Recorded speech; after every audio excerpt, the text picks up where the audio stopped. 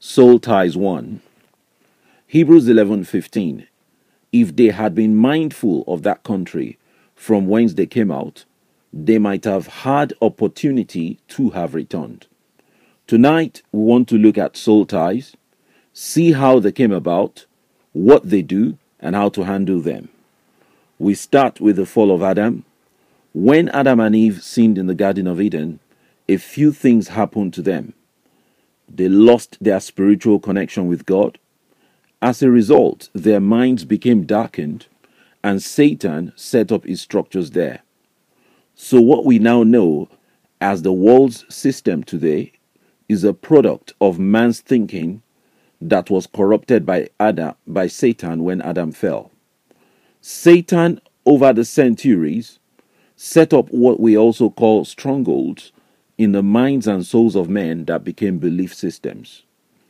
2 Corinthians 10:4. For the weapons of our warfare are not carnal, but mighty through God to the pulling down of strongholds.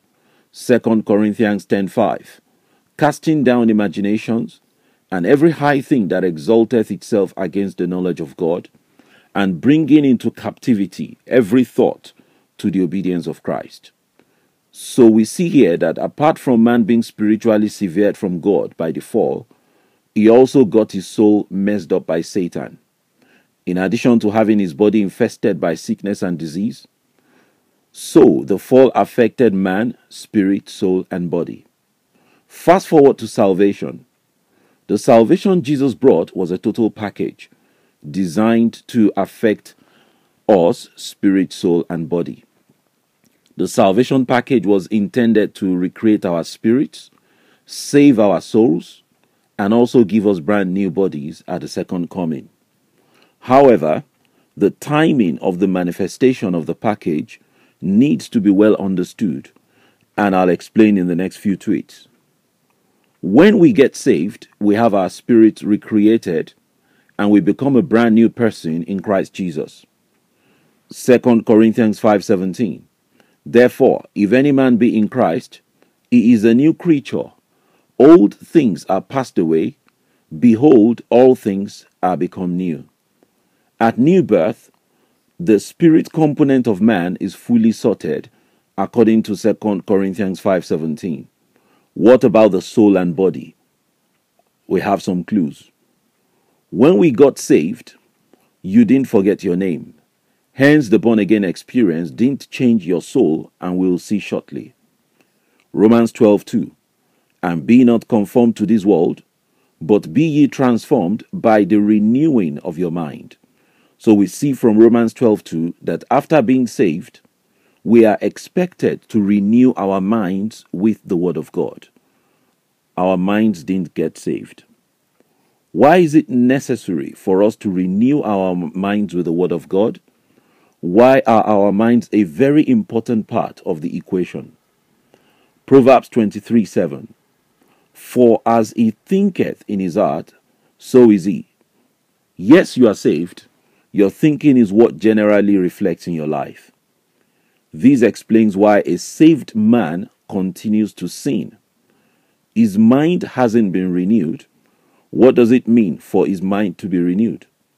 Renewal of mind means you have submitted your mind to God's word for a reprogramming of your thoughts.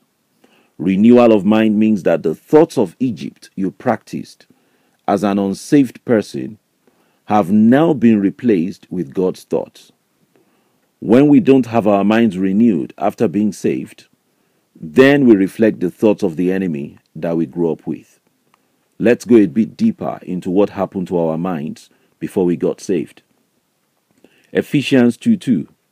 Wherein in time past ye walked according to the course of this world, according to the prince of the power of the air, the spirit that now walketh in the child of disobedience, among whom also we all had our conversation in times past in the lusts of our flesh, fulfilling the desires of the flesh and of the mind, and were by nature the children of wrath, even as others. So we see here that Satan walked through his evil spirits and our associations to corrupt our minds and build structures there. In the process, it created what we call soul ties. What's a soul tie? A soul tie is a link that Satan created in your soul. Continuing from Ephesians 2:3, we see that we developed behavior patterns as we rubbed minds with fellow children of disobedience.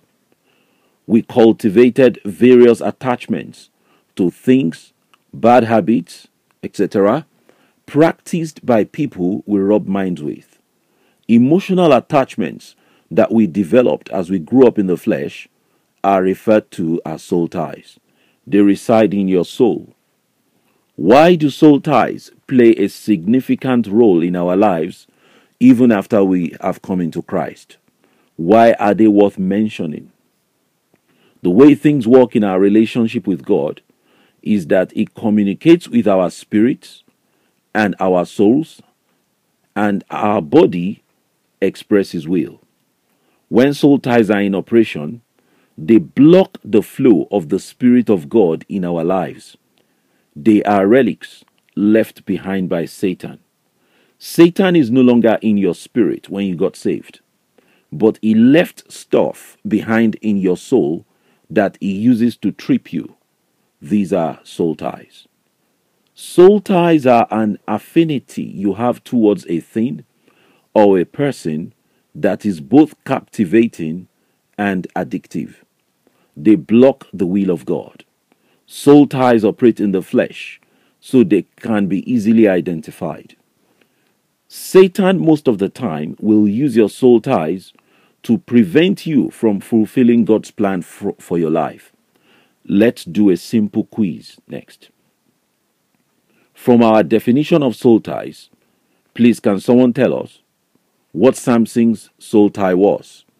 I'll wait for your reply. You'll notice that the answer for my question was so easy for you to determine. I don't think any of you prayed in tongues to figure this out, and I don't think you had to go into a fast. You can figure out your most dominant soul ties by checking up on a few things, and I'll give you a few tips here. Is there anything or anyone in your life you think you cannot do without? That might be a clue to your soul ties. Is there any habit you are pursuing today that you will gladly spend your life savings on without thinking twice? That's another hint of your soul ties. Are there illegal liaisons you are vigorously pursuing outside your marriage? That is a major soul tie. Are there some kinds of foods you are attached to that just anyone can get you out of your house to eat in a restaurant? That is another soul tie. I once knew a sister in school who couldn't fast because of her crave for chocolates. If you marry her, your marriage could be prayerless. Any unique dimensions of a woman's physiology that can suspend your senses when you see them, like exaggerated sizes of certain body parts, then you have soul ties. Some soul ties are even such that you can't even bring yourself to tell your pastor about. He'll almost pass out on the floor. Some soul ties are even such that you can't tell anyone in your Christian friendship circle about. A popular one is pornography. Tons of black African men have their senses suspended when they run into light-colored women, an indication of soul ties. Christian sisters in church could be maintaining a secret smoking habit of like 20 sticks a day, another indication of soul ties. Ladies having an insatiable appetite for guys with a specific emotional disposition, irrespective of their spiritual lives, another indication of soul ties.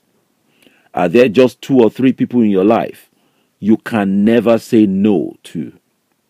Everyone has them, no exceptions. Another clue to knowing your soul ties: you are married, and there is the photo of this ex-boyfriend or ex-girlfriend that made it into your phone album. So-called celebrity crushes are soul ties. A fellow at work once told me he would gladly sell his grandmother to be with Jolie. Ew. If the short list of soul ties has not affected you, don't judge others. Everyone with blood in his or her veins has got stuff. We all have stuff. Soul ties won't knock you out of the Lamb's Book of Life if you are saved, but will block the manifestation of the will of God in your life. The most influential soul ties you have are with people, and the most dangerous soul ties are with the opposite sex or with the wrong sex. To recap, a soul tie is the captivation of your soul that comprises of your emotion, will, and thoughts by another person or thing. We'll continue our chat later, looking at sexual soul ties. The ride may become very rough, but will definitely land safely.